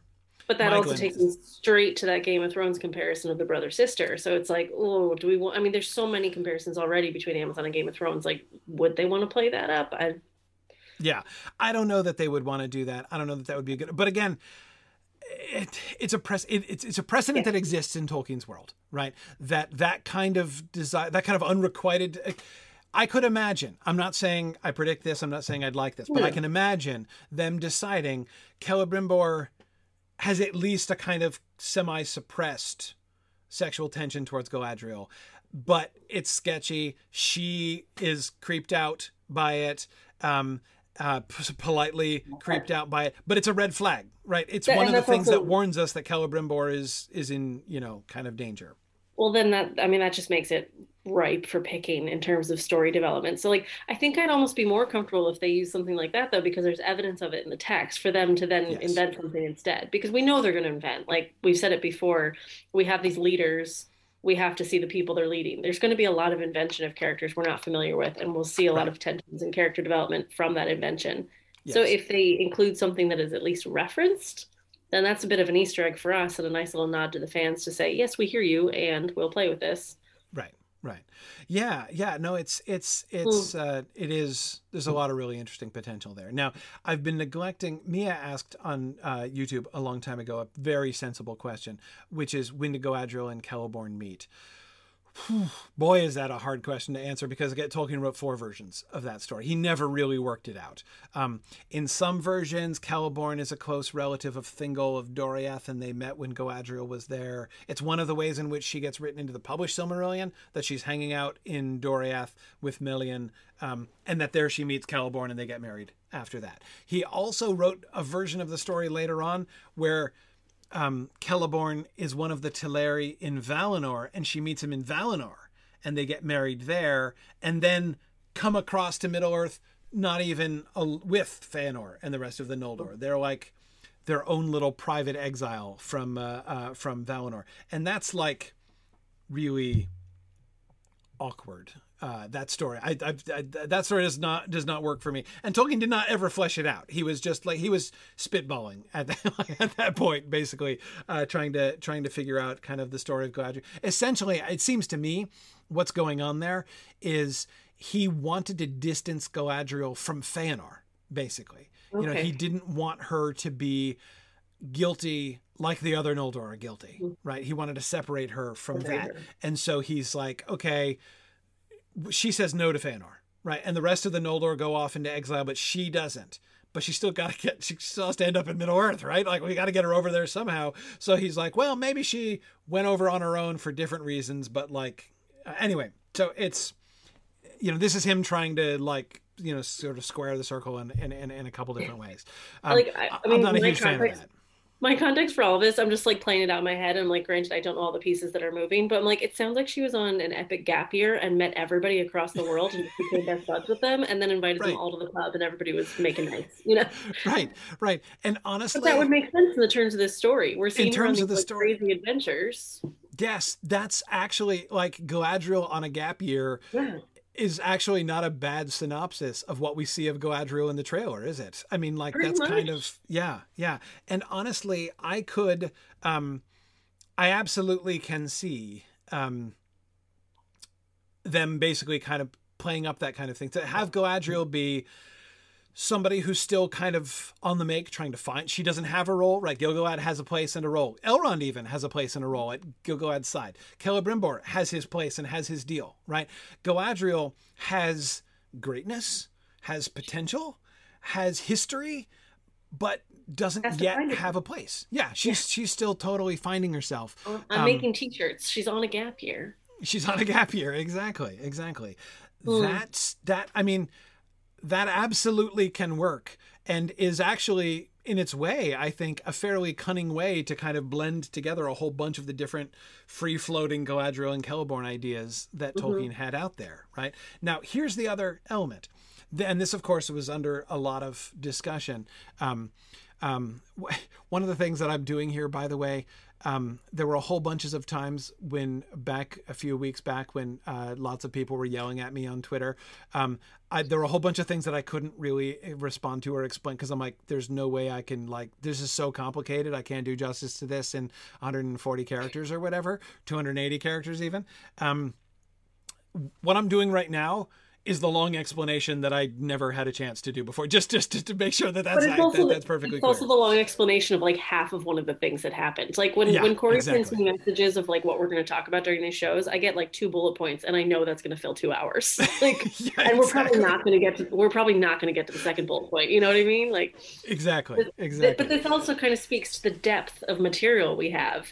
Yes. So like, I don't know if I would open this can of worms, but like my hope, if they haven't hired you or somebody that has that kind of level of knowledge, are they aware of the depth that they could be looking over in terms of creation?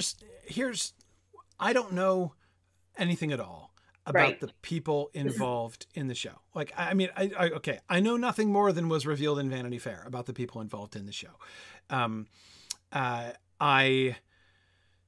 But here's one thing that I will. So I don't know, like, the extent to which we can trust their taste, like what they're going to choose to do, whether they're going to be making good choices or bad. I don't know. Like, I have no idea what to say about that. One thing that I feel really confident in, though, I feel very confident that they have people who know Tolkien really well and love Tolkien very much, like that.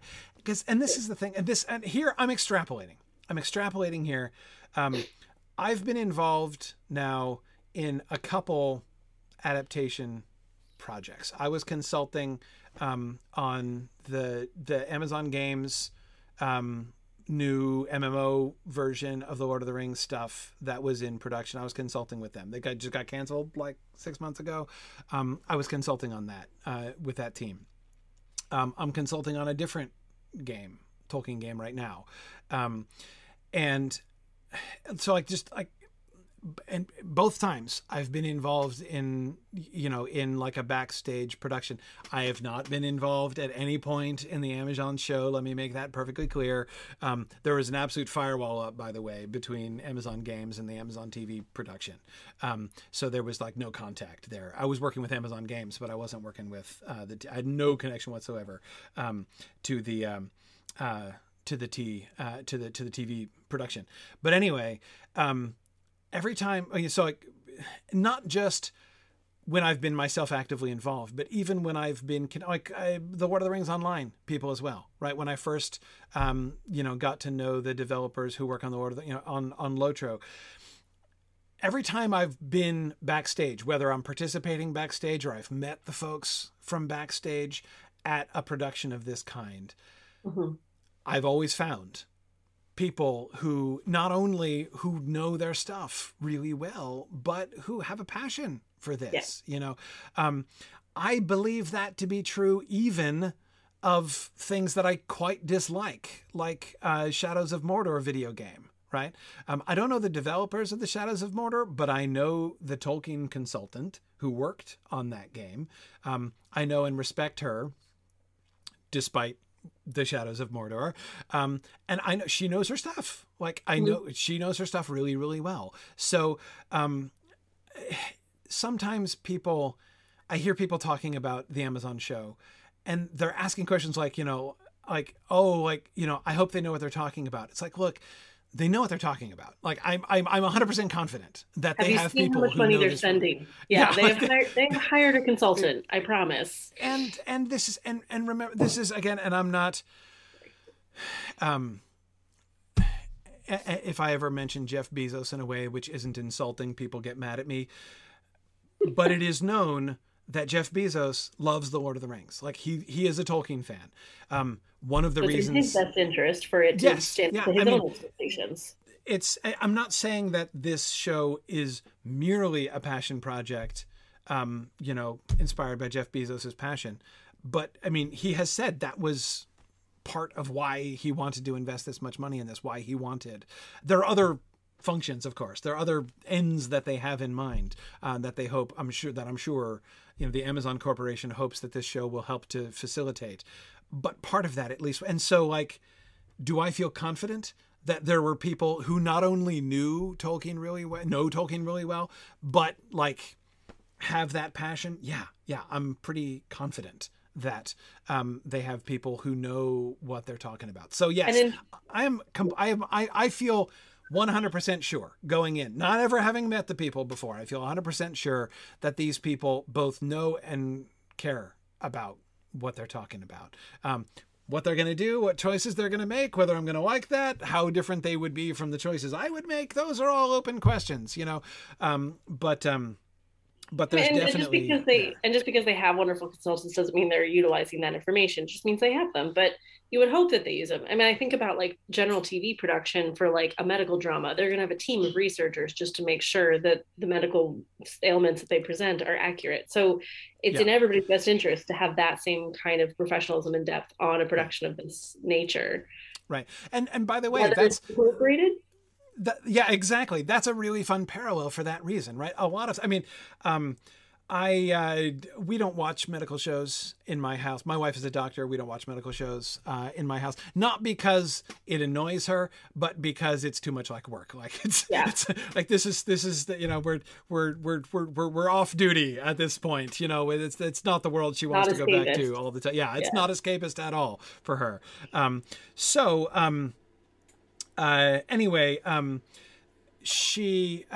But when we have, or when there are, you know, medical issues that come up in other contexts and things, you know, she will sometimes be like, okay, that is not at all accurate or whatever.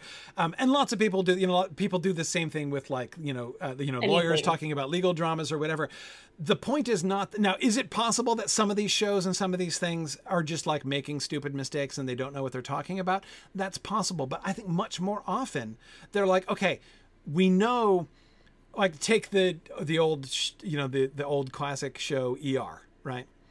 You know, like the people who made ER, they know that's not what your average day in an ER is like. Like they're well aware of that fact, right? But it's real boring to show 6 hours of no gunshot. Exactly, right. I mean, I remember my wife. ER was coming out when my wife was not yet a doctor, so she did used to watch that back in the day.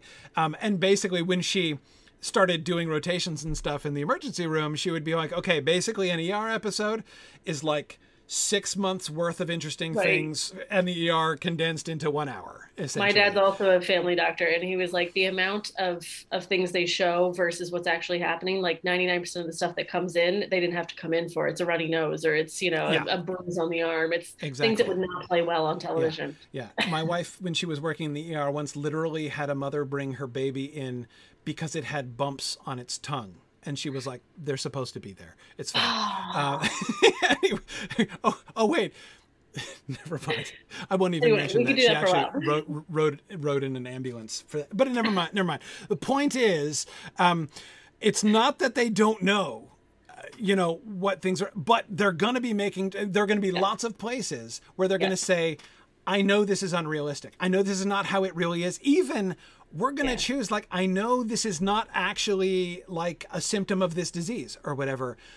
We're going to bend that. We're going to stretch that because we're subordinating it to the story, right? For the sake of the story, we want this to happen.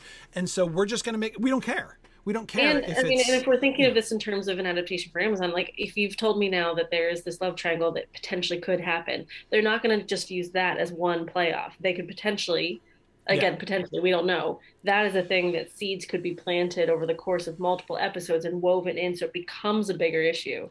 So even though it started with one paragraph, all of a sudden it's an all-encompassing plot point. Yeah. So we don't know what's going to happen, but it could be, because that's how these shows work. It's quite boring to just watch a one-off. I want to see the tension build for something like that.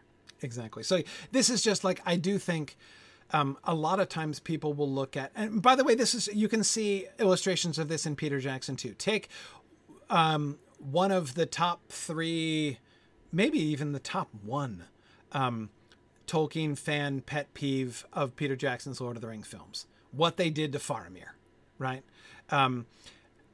They knew full well. It's like, you know, to hear some Tolkien fans talk about it, you'd think that Peter Jackson and Philippa Boyens were just totally clueless about Faramir's character. Like, Faramir's not like that. Faramir would never do that. They knew that. They changed it on purpose, knowing that. And of course, many people who see that, you can hear Philippa Boyens talking about that. She quotes Faramir's line about not taking the ring if he found it by the highway. And then she immediately says, we couldn't have that. That wouldn't work in our story at all. So we changed it. And that's, to me, that is such a bold move for a creator, and I respect them so much when they do that, to say, yeah, we made a really conscious decision to change something, because the art of adaptation is telling a good story. So if you're able to recognize that something doesn't work in the way you want to tell a story, you're acknowledging it's different, managing that expectation of your fandom, who still are going to be pissed about it, but at least you're not saying, oh, what, I didn't do anything. Right, exactly. So now again, I am like ready to defend their right to do that, to make that kind of choice. Now, I disliked it. I dislike the way that on the whole, I dislike what they did with Faramir's character, in the films. But again, the thing to be careful of is, don't, as a viewer, as a fan, don't assume that they're doing what they're doing out of ignorance or malice, right? This is why it's so important. I think it's so important to just first and foremost try to consume the adaptation, try to understand its story. What is this story doing, right? What is happening in this story? What are the dynamics of the story that they're telling? Then once you get that, now you can compare and contrast, right? And we might not get that payoff right away. We don't know how they're going to tell this story. So they could do something in episode 1 that we're like, what on earth? Because it won't have the payoff until episode 8. And just like the backfill of Tolkien, this is what's going to be happening. So I do wonder how they're going to release it, if it's going to be all in one chunk and we can marathon it, or if they're going to be episodic. I think that's a really big decision right now in the industry. My guess is episodic. They released The Wheel of Time one a week for 8 weeks. So I suspect that that's what they're going to do. I would as well. With the show.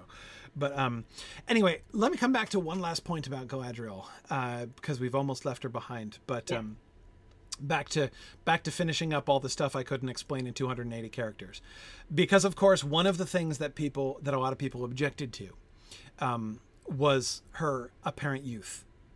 The idea of like young peppery Galadriel, which not only can you see on screen, but which the showrunners were quoted as talking about the piss and vinegar line, right, from the Vanity Fair thing. And there was a lot of outrage among Tolkien fans, who again seemed to be operating under the assumption that the Amazon people were simply ignorant about the fact that Galadriel was born back in the First Age, so she's going to be centuries old by this time. The idea of a young Galadriel is ridiculous. And I was sitting here and I'm like, okay, this is actually really ironic, right? Because on the one hand, everything else aside, it doesn't matter, right? If they want to position her in a particular way, again, think about what we were saying about Elrond, right? Showing Elrond as visibly youthful is a really good way to sort of establish the Galadriel, I keep saying Galadriel instead of Gil-galad, the Gil-galad Elrond like hierarchy on screen, relationship on dynamic on screen, without having to belabor it, without having to like spend a whole episode establishing it or whatever, right? Anyway, so if going back to what we said before about Galadriel, right? If they decide, okay, Galadriel is the bridge builder, she doesn't have a place. She's still kind of she's in that gap year, right? If they do depict like this kind of gap year Galadriel, establishing, deepening relationships, serving as an intermediary figure, and she, from a narrative standpoint, from the show's perspective, what a useful character she is in that way. Yeah. The one who's roaming around, like, hey, we can get to Lindon, and then we can follow her back to Eregion, and then we can go meet the dwarves, and we can do all that. 4 more seasons to pay off on all that. Exactly. She's the one. She is absolutely the best candidate to put into that kind of position, right? Okay, fine. How are you going to depict her?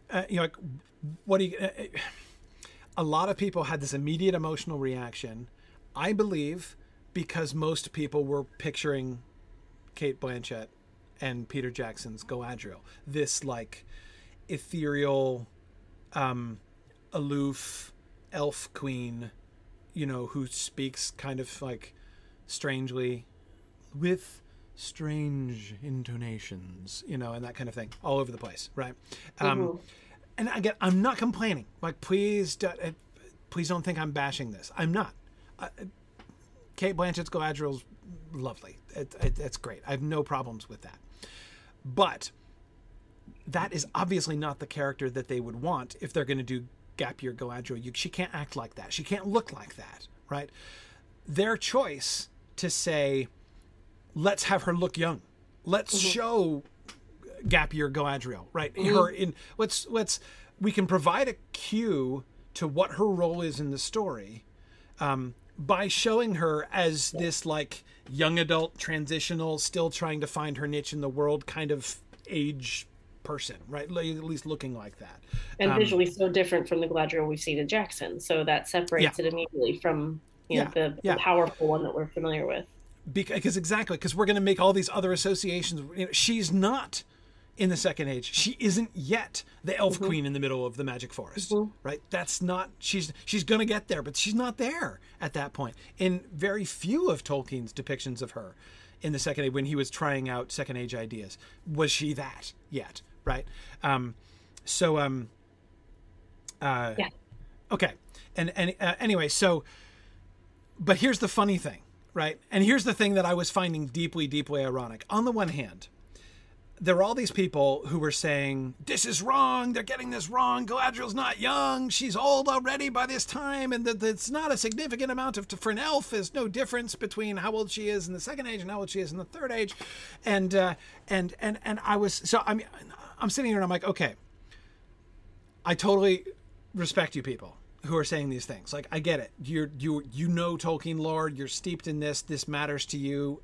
I respect that. I really, really do. But I would argue against those people, even just for the sake of the freedom of the adaptation, right? I can absolutely see why those adaptation choices, if they were just simply making a change, if they were like, we know Galadriel's Cate Blanchett all the way back to the First Age, right? But we're not going to do it that way on purpose because that doesn't work for the story. I would defend that. I'd be ready to defend that choice. Again, that doesn't mean that I think the story they write is going to be awesome. Maybe it would suck, right? You know, just as I would theoretically defend their ability to do the thing with Faramir that they did, but I didn't like it. I mean, I didn't think it worked well. I dislike what they did with Faramir. You're allowed to make the decision as a creator. Yes, but it's perfectly legitimate. It's a perfectly legitimate adaptation choice to make. I hated it, and maybe I would end up hating the Galadriel choice maybe I will end up hating the Galadriel choice that they make. But here's the additional layer of irony on top of that, right? The additional layer of irony is that since they shot season 1, right? Since they shot it, so it was in the can already, The Nature of Middle-earth was published, right? And in The Nature of Middle-earth, we get all this stuff about, we get like hundreds of pages on elvish aging patterns and all of the world building that Tolkien was doing in his later years as he was trying to retrofit the Silmarillion to the much more detailed world of the Lord of the Rings. And there are two things that we see, one general and one specific. Higgy's wondering, how long have I been holding this book off camera? No, it's just, it sits right here on my desk, right over here. It's been sitting here since September because I teach it every Wednesday night. So The Nature of Middle-earth has been sitting right here at my left hand since September. That's why I keep flashing it up on screen during various shows, because it's always right here. Anyway, so in The Nature of Middle-earth, we see two things. One, generally, Tolkien thinking through elvish aging patterns with intense amounts of math, right? And the main thing that we see him doing, his number one emphasis is to make elvish aging patterns parallel to human aging patterns. Now, he makes variations and differences in exactly how that works and how the ratios work and stuff like that. He goes through bunches of different versions of that. But that elves merely, age up in like 50 years or something to adulthood and then plateau for tens of thousands of years is explicitly what Tolkien was undoing in his calculations, right? When he was, so his decisions about how elves should be, is that even though they might be centuries old, they're still young in they're still parallel to human, and so that's the general thing, right? But the specific thing is that there are two characters whose ages he keeps coming back to, whose like life events he uses as a touchstone. He's checking his math, basically, right? He's Tolkien, so he doesn't just say, here's how the story works. He wants a system that will be able to be applied, and he's doing math in order to calculate the system. Okay, and so he's doing math to calculate the system, but he has to check his calculations, right? Given the ratios that I'm playing with right here, does it fit with the established career patterns of existing elves? And there are really three characters he kept coming back to see if his calculations would work. Mm-hmm. And they were Arwen, Elrond, and Galadriel. Sure. Right? And Arwen, of course, because she's thousands of years old when she marries Aragorn, right? And one of the things that he is trying to establish is that Arwen, when she marries Aragorn, is actually only relatively recently she's still marriageable. She's marriageable age. She's the equivalent of a woman in like her early 30s ish, right? There again, he kind of varied along with, but he basically wants Aragorn and Arwen, like as he's reworking the system, he wants the system to come out so that Aragorn and Arwen are basically a marriage of equals. Mm-hmm. This is not like Aragorn marrying some like ancient person, right? He's like actually proportionally older than she is. That's kind of where he wanted it to be. And I was teasing him. There are a couple of places in his early calculations when he actually has things shifted around so that Aragorn is verging on robbing the cradle, which is really funny, given that she's a couple thousand years older than he is. Right.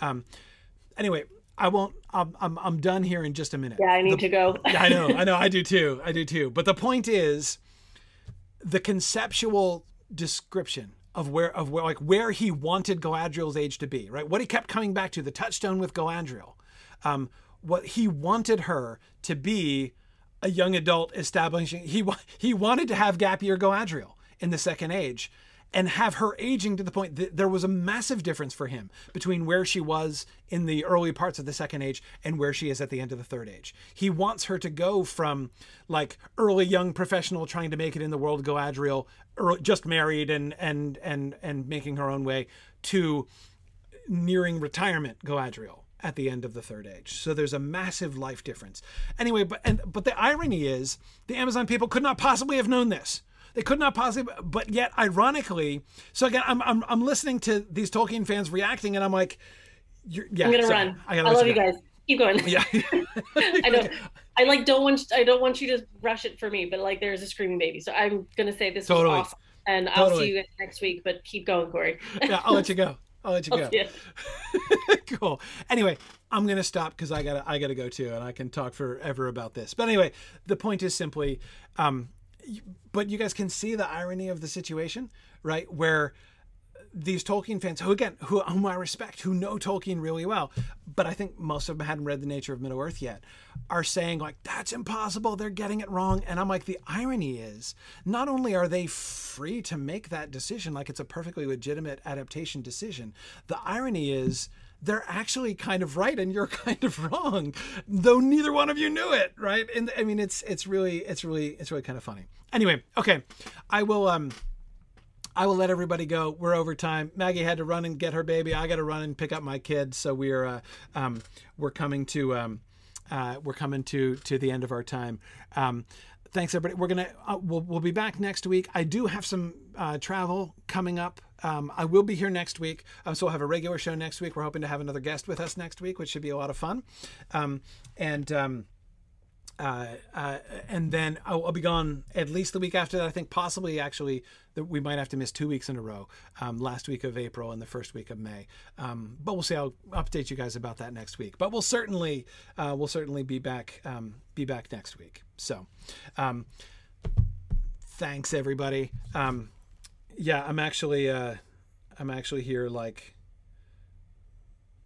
totally checking my email to see about our if we're gonna have a guest for next time. Anyway, we'll see. We'll be good. Thanks everybody for joining us today. Really fun discussion. I hope we're gonna get more direct material, right? More primary texts from the Amazon folks here coming up soon. It'll be fun to talk about some new stuff there. But I was really glad to get a chance to talk about this elf stuff in preparation before we see anything more, right? Thanks everybody, and I will see you guys next week. Bye now.